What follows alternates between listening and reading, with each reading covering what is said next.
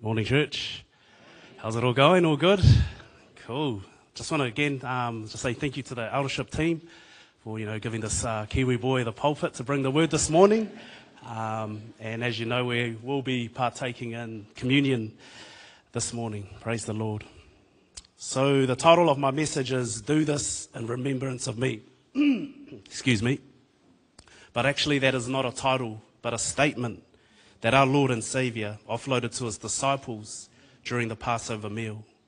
And on that same night, he was to be portrayed, deserted by his disciples. But what a significant night, amen? What a significant night that the Lamb of God was about to be sacrificed for you, for me, for this whole entire world, so that our sins may be forgiven.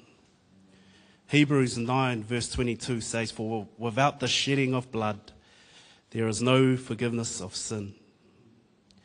The bread and grape juice are visible reminders of Jesus' agape love for us. His body beaten, broken, his precious blood shed for us. Romans 5 verse 8, "But God," everyone say, "But God." But God demonstrated his own love for us in this: while we were still sinners, Christ died for us. Can I get an amen? So as the body of Christ, let's take the time this morning to be reminded of Jesus and what he's done for us and what he's continuing to do in and through our lives. I personally love taking communion. Honestly do. I personally love taking it because it's such a special time to reflect on my life, thanking Jesus for my salvation, and you ponder on the things that you are grateful for. You think about how our time on this planet is short. If you've been to a cemetery and you look at the headstone, someone once said, you get the birth of a person, dash, and then when the person died. That little dash is like your life. So that's our life, done and dusted. But praise God that our final home is with Jesus in heaven to those who belong to Christ. We are only passing through, but while we are waiting for Jesus, let's continue to live for him. There's a story in the Bible that I was always quite intrigued by.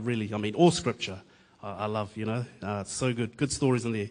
It's in Luke 24, verse 13. So I'm just going to quickly paraphrase that. I'll get through it quick.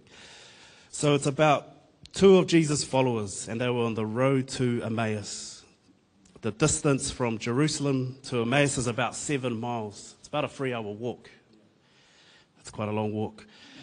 They walk 7 miles, which during their journey, Jesus rocks up. Jesus is walking along the way, and he shares scriptures with them. Then they stopped off at their home as they persisted Jesus to come and stay. And as he broke bread with them and blessed it and he gave it to them, suddenly their eyes were open and they recognized him. Then he disappeared from their sight. Then they said to each other, "Didn't our hearts burn within us?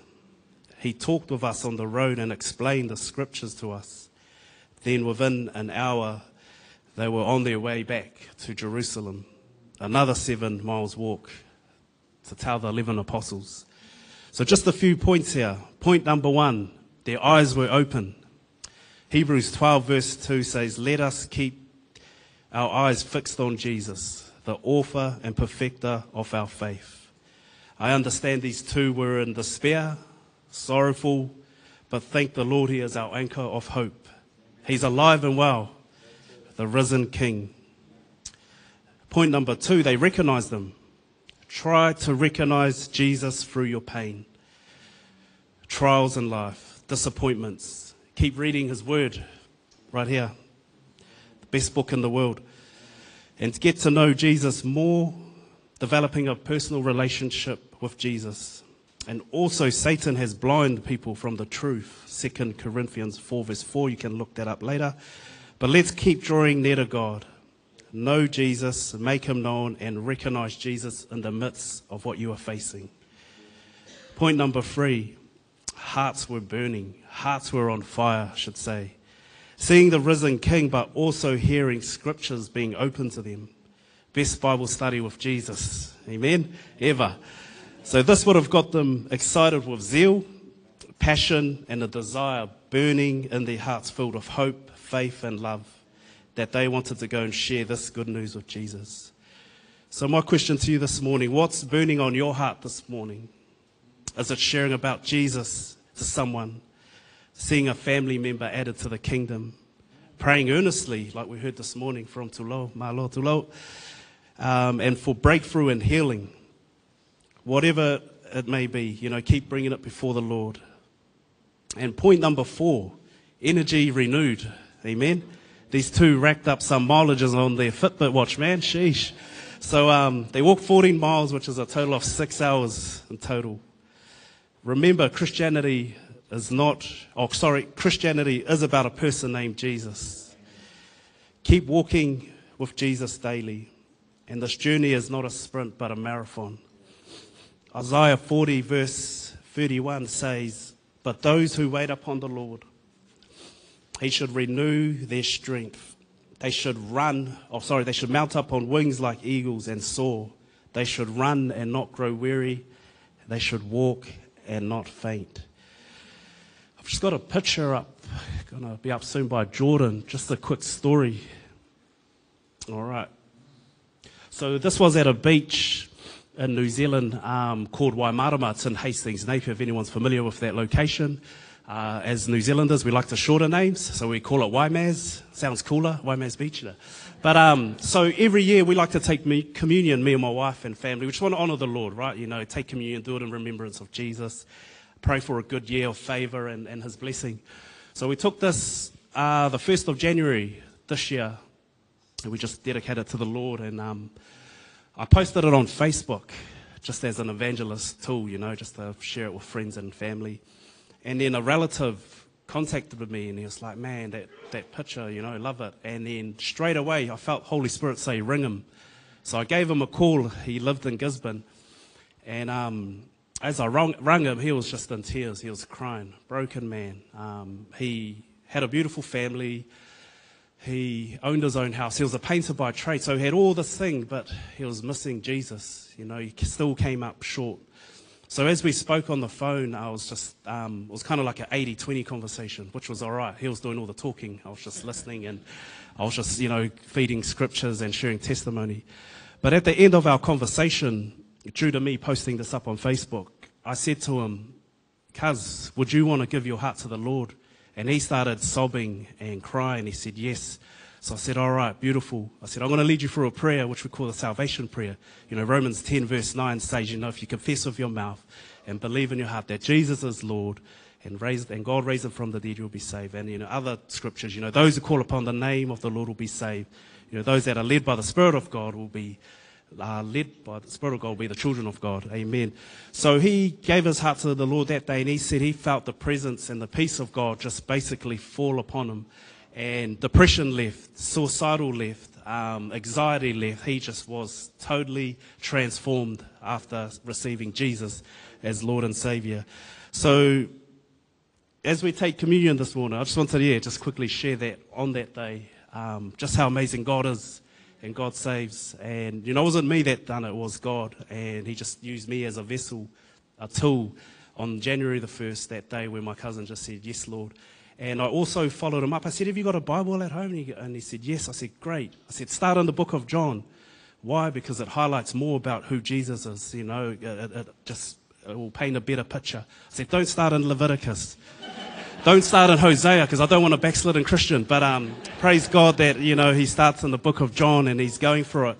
And then maybe a month later, he came to Napier, Hawke's Bay, and I was able just to catch up with him, reinforce on what salvation means, and just to walk alongside this. Not just get him saved and leave him to his own device, but it was more, how can I just disciple him a little bit, encourage him to go to a local church, pray on it, ask God where you want me to go. And he's well. I've rung him up last week and I said, "Mate, I'm going to share about you a little bit," part of my message. So this morning, guys, church family, we will take communion. These two locations, the northern tribe and the southern tribe. No, just kidding. So we've got one here, praise God, and we've got one over there. So if you come and grab one, and then we're just going to remain standing, and I will pray, and then we'll take the bread and the grape juice. Praise God. Could I get Tristan up just for a minute, if we can? Please, thanks, Tristan. I'm just going to get him to just play a background song. Thank you, Lord. Thank you, Jesus. Thanks, bro. And just as you're all coming to get your bread and grape juice, just start thanking the Lord. Start thanking the Lord. Praise Jesus. Thank you, Lord. Give him thanks. The Bible says, enter into his gates with thanksgiving and into his courts with praise. Give thanks to him and bless his name. Lord, we just want to bless your name this morning, Jesus. We thank you that your presence is here. Lord, I just pray you touch each and every person here, Lord, as we partake in communion, Father God.